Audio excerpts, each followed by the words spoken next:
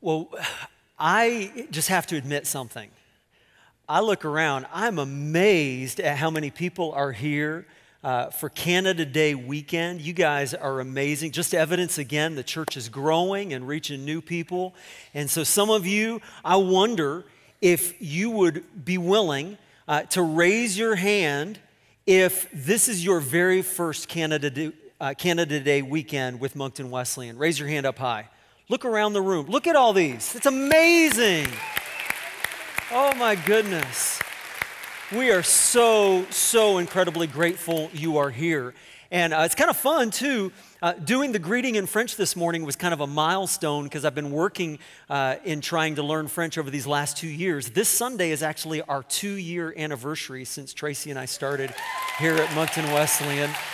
And we are amazed that you're still smiling, haven't kicked us out. I mean, that in and of itself is a miracle and a testimony to your amazing grace through the love of Jesus. And next weekend, we have an opportunity to invite a brand new team member.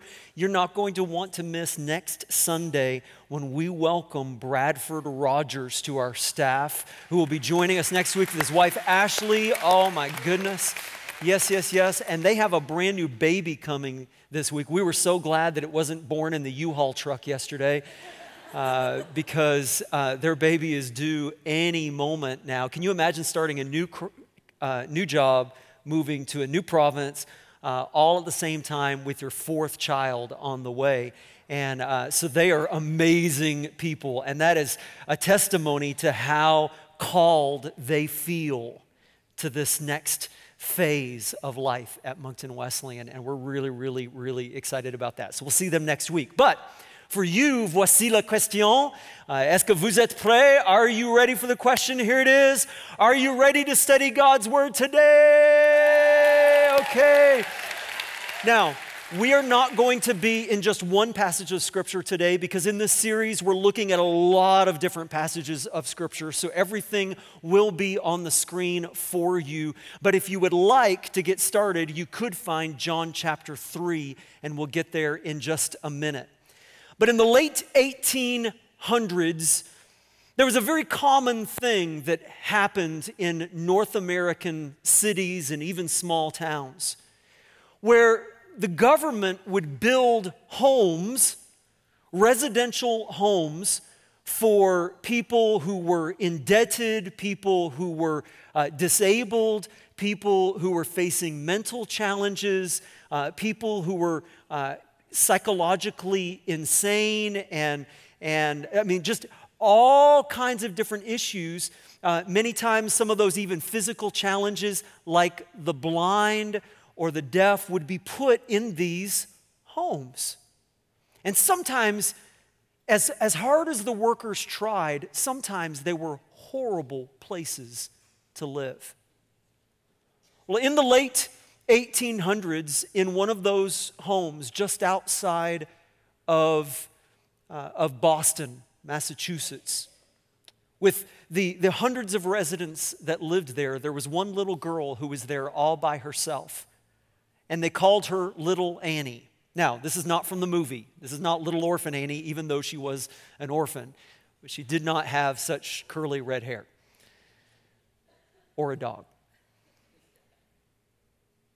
But what she did have is a difficult situation where all of her family had died or abandoned her. She had no one. She was alone and desolate. She could not read or write. She had never even had the opportunity to brush her own teeth. And there in that place, one day word surrounded the community. Annie was 14 years old, and she heard that there was a guy who would be coming to tour the facility whose name was Frank Sanborn. Frank Sanborn was a representative from the Perkins School for the Blind in Boston. And as he made his arrangements to come and tour the facility, word got around and people began to tell Annie, you need to get his attention. You're going to die in this place. There's no hope for you. You need an education. And so she set it in her mind that when she saw Frank Sanborn, she was going to do something. And so as he toured this facility, when he came in, walking into the room where Annie was, she threw herself at him and said, please, sir, I want to go to school. Please let me go to school. And Frank Sanborn looked at this 14-year-old girl with no family. She was blind, with no education, no social skills, nothing, hopeless. But he decided to give her a chance. And so Annie showed up at the Perkins School for the Blind in Boston. And the other children didn't know what to think of her. They had never been exposed to such a case of someone who had come from such difficult circumstances, so different from themselves. She couldn't read, she couldn't write, did not even know how to spell her own name. And then 6 years later, she graduated from that school as valedictorian, top of her class. And her name was Anne Sullivan. Meanwhile, in Alabama, there was a 7-year-old girl whose situation was even worse. Even though she had a family that loved and cared for her, unlike the situation with Anne Sullivan, this little girl, not only was she blind, but she was also deaf. Imagine living in a world with no ability to see, no ability to hear, no ability to even communicate with the outside world. And Anne Sullivan's first job was to move from Boston to Alabama to become the teacher of this little girl whose name was Helen Keller.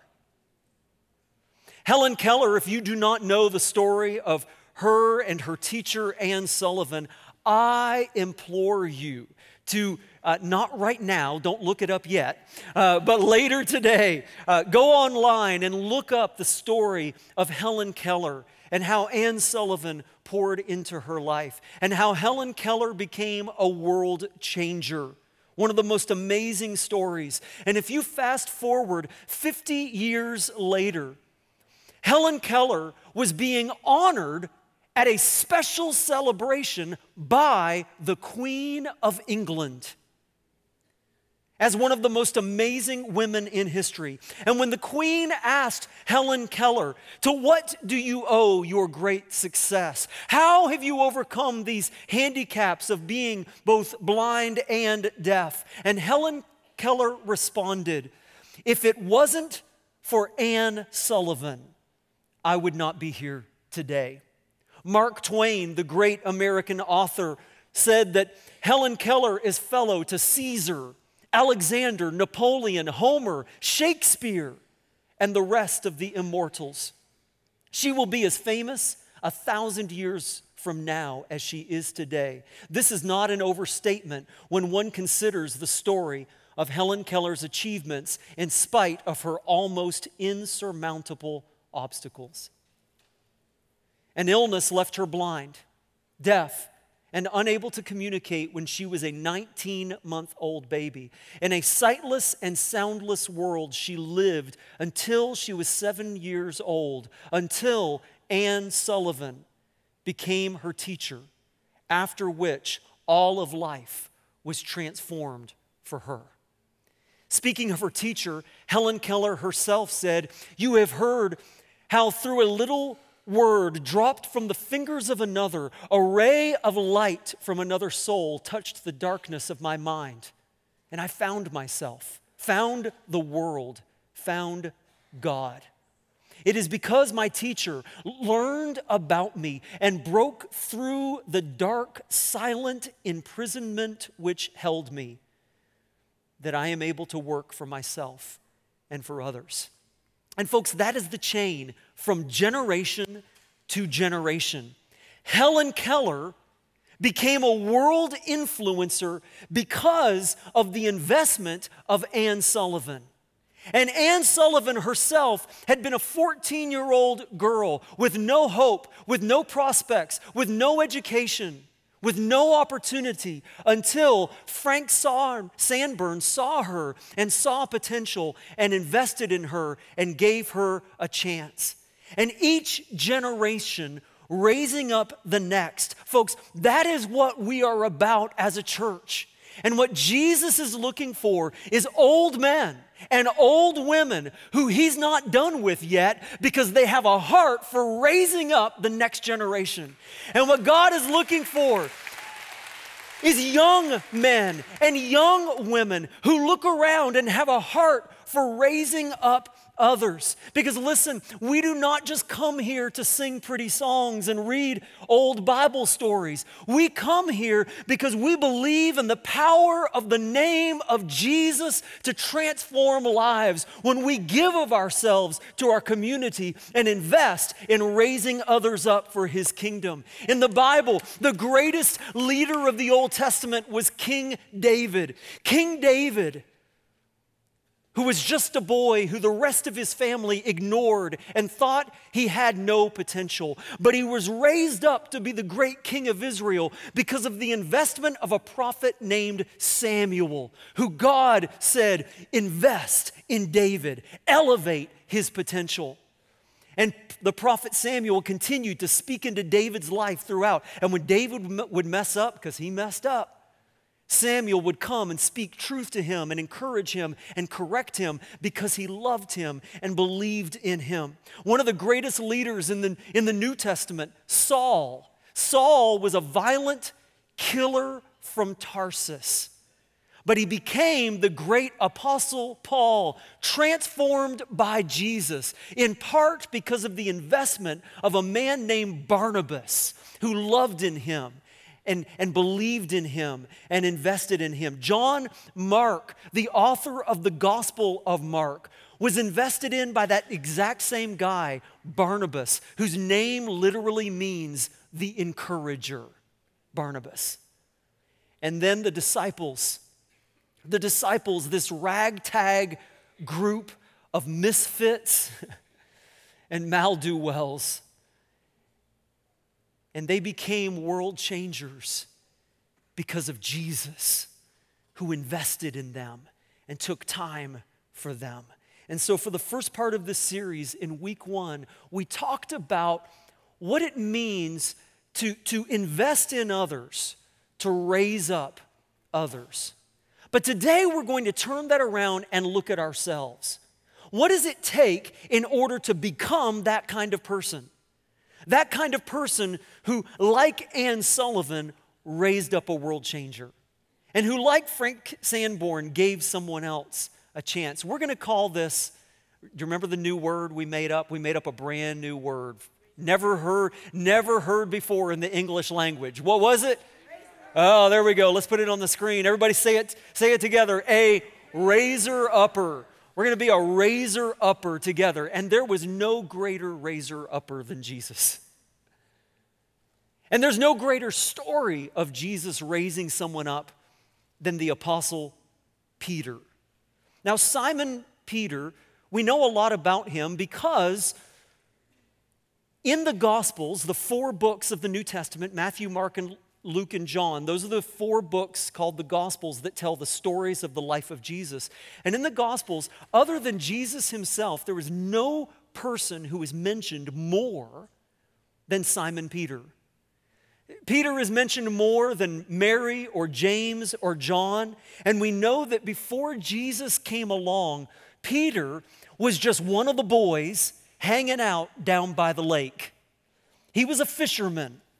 He was a hard-working, hard-living, hard-headed, no-nonsense kind of guy. In fact, everybody called him Simon before Jesus came along, and Simon, one of the Greek meanings for that word is hard-nosed. Have you ever known anybody who is hard-nosed?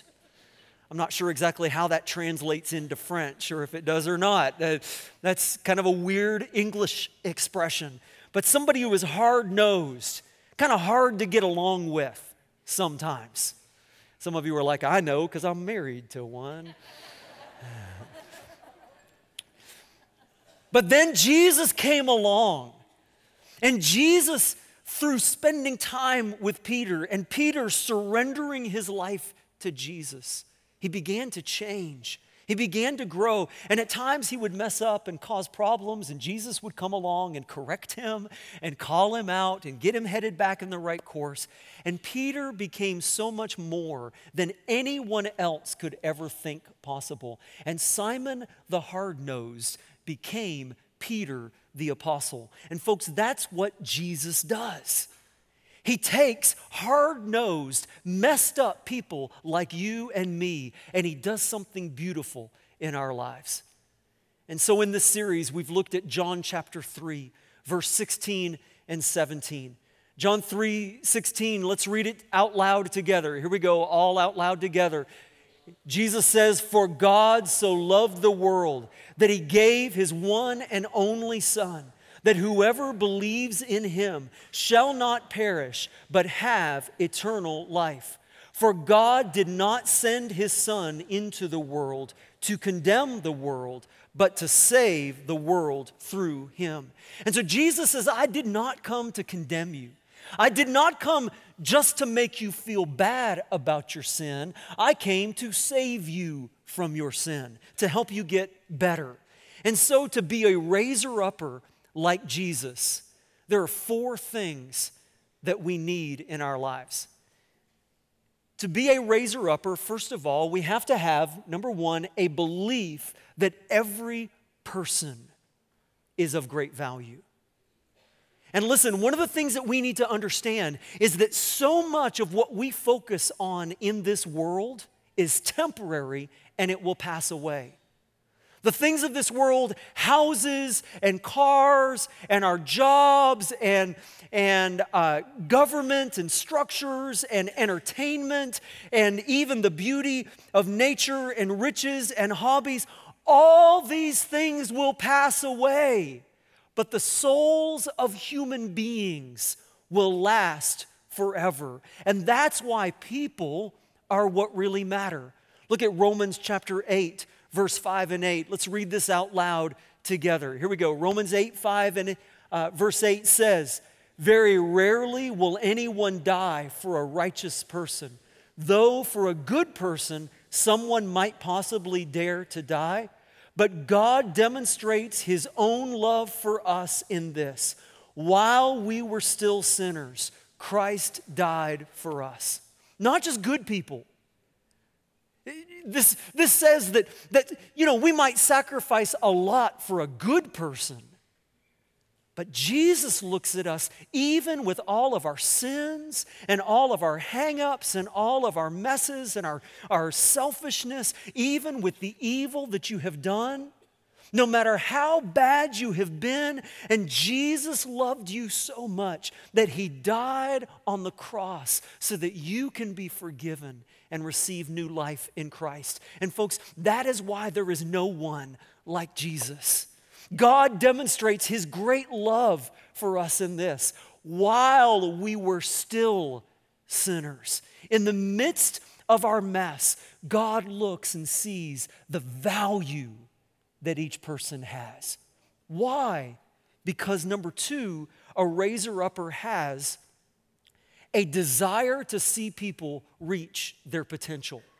Now, where do we get this idea that every person has value and that every person has potential? Well, it's because Genesis tells us, in Genesis chapter 1, verse 26, God said, "Let us make mankind in our own image," which, by the way, that's where we get the idea of the Trinity, Father, Son, and Holy Spirit, the Godhead, 3 in 1.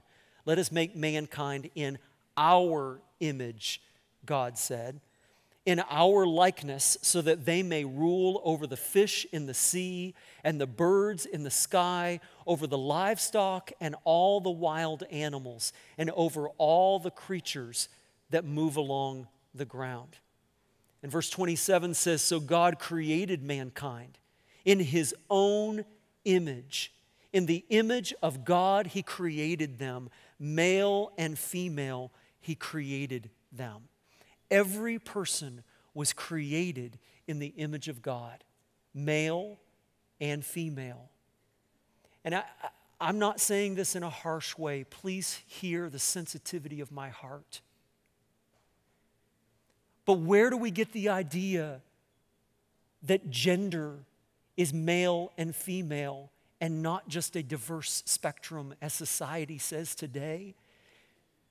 Because in our maleness and femaleness, we see the reflection of the image of God. And when that is, no, whoa. I appreciate the sentiment. But I want you to hear, this is not said at a wagging fingers at the world. My heart breaks for the world.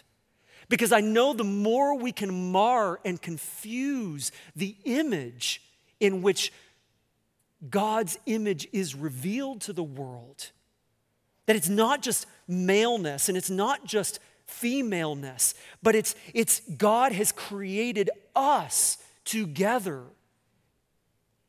to reflect His image. Where does all of the mess in the world and all of the confusion and all of the agony in the world and all of the pain and all of the suffering and all of the natural disasters and everything else, where does all of this come from? Well, it's because of our sin.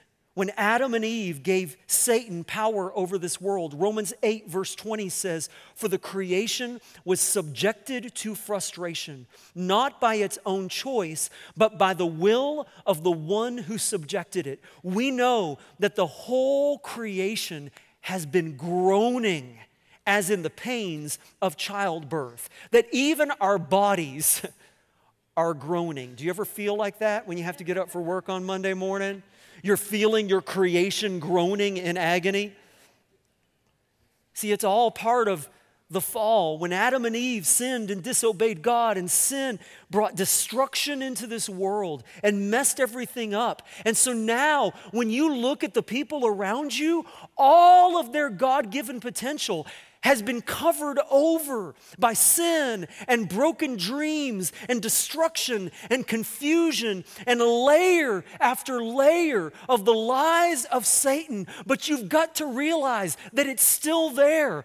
All that potential is still there because every human was created in the image of God, kind of like a car without an engine. It still looks good on the outside. And you look at this car and that car, and sometimes from the outside, they look the same, but one has an engine and the other does not. And Jesus is what gives us our engine to new life. The Bible in Greek calls it spiritual life, zoe, which is eternal life. And it only comes from God, from the love of Jesus Christ who died so that we can have new life. And so a raiser-upper has, number one, a belief that every person is of great value. Number two, a desire to see people reach their potential. And number three, a confidence in God's power to transform lives. 2 Corinthians chapter 5, verse 16. "So from now on, we regard no one from a worldly point of view." In other words, the way that we see people should be different from the way that the world sees people. It says we used to see people the same way as the world sees people, but now we see things differently. Why? Because though once we regarded Christ in this way, we do so no longer. Therefore, if anyone is in Christ, the new creation has come. The new creation has come. The old is gone, and the new is here.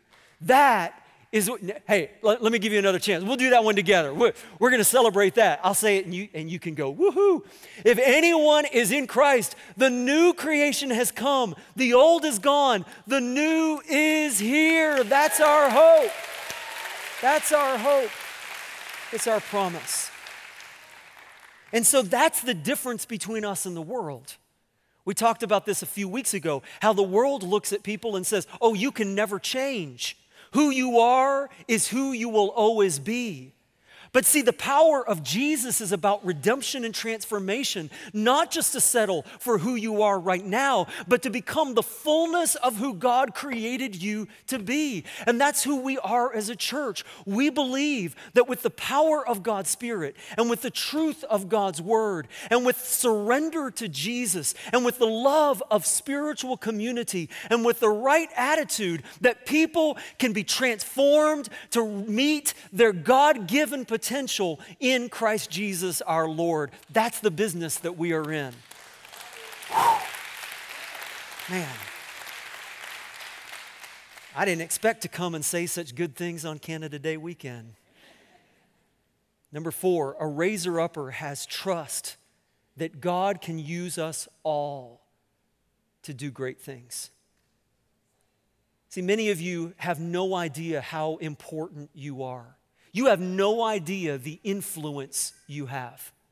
Every single person has influence over others. And sometimes you're being a good influence, and sometimes maybe you're being a bad influence. I don't know about you, but I think the world already has enough negative, critical people to go around. We need some more positive people.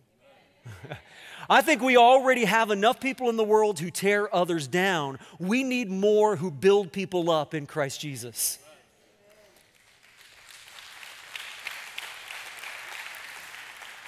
And so that's what God wants to do through you. Like Frank Sanborn, who raised up Ann Sullivan, and like Ann Sullivan, who raised up Helen Keller, who then became an inspiration to the world. Imagine how much more Jesus can do through you. And so here's the question.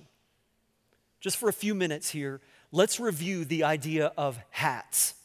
Okay, do you remember that when you really see somebody with potential, the way that you evaluate it many times is, are they wearing hats? And I didn't bring all my silly hats today. I know you're sad. But you can picture everybody's unique hat, right, that we talked about a few weeks ago. If you weren't here, you can watch that online. But what does hats stand for? Every person who really becomes a raiser-upper will have these 4 qualities. First of all, H stands for hopeful. H stands for, let's go ahead and put them on the screen, hopeful. You see, some people are just natural-born pessimists. Tracy says that about home improvement projects. She says, Joel, you're a pessimist. And I say, no, I am an experience-based realist. I know my limitations. But see, a pessimism in and of itself can be an insult to Jesus. Because pessimism is a lack of belief that Jesus has the power to transform. Available.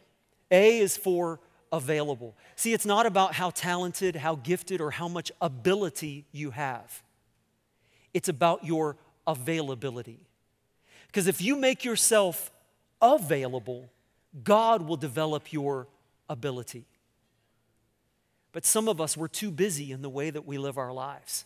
And we're committed to everything else before Jesus. And our families are running here and there and everything. And Jesus really is down here somewhere in the priority list. God can't use you if you will not make yourself available to Him. Teachable. Teachable. I love the story in Luke chapter 5, verse 4 and 5, where Jesus says to Simon Peter, there's this great story in Luke. Let's go ahead and look at this on the screen. There we go. Luke 5, verse 4 and 5. Jesus said, put out into deep water and let down the nets for a catch. And Simon answered, Master, we've been working hard all night long and we haven't caught anything. But because you say so, Jesus, I will let down the nets. Do you catch that? Peter says, Jesus, we've been working hard. We've already done that. We know it's not going to work. But Jesus, because you say so, I'll do it. Do you have a teachable spirit? Or do you resist input from others? Do you get offended when people get you feedback? Or do you have a humility to learn? And then servant-hearted, servant-hearted. This is probably one of the most difficult questions of all. Do I have a servant heart like Jesus? Jesus said in Mark chapter 10, verse 33, whoever wants to become great among you must be your servant. And whoever wants to be first must be slave of all. For even the Son of Man did not come to be served, but to serve and to give his life as a ransom for many. Years ago, I heard the question asked, how do you know if you have a servant heart like Jesus? It's a good question. How do you know if you have a servant heart like Jesus? And I heard that it's a very, very simple answer, and I've used this question again and again in my life. How do I know if I have a servant heart like Jesus? Here's how. How do I respond when someone treats me like their servant? Do I get offended? Do I think, oh, I'm not getting the recognition I deserve? Don't they know who I am? And God's Spirit checks me and says, yeah, I know who you are. You're a servant of Jesus. And without a servant heart that puts others first, we can never truly see the people around us raised to the potential that God has given them. And so what we're going to do is give you a few quiet moments to ask yourself these questions. Just look at the screen, and we'll have it, and for those of you online, we'll put it right there on the screen here in just a minute in full effect for you. To ask, have I allowed pessimism and a lack of faith to hinder what God can do in and through me? How about my priorities? Have I really made myself available to God? Or is Jesus low on my priority list? Teachable. Maybe somebody's been trying to teach you something and you've been resisting because pride is getting the best of you. And servant-hearted. Do you have a servant heart like Jesus? Let's meditate together upon these questions and ask God.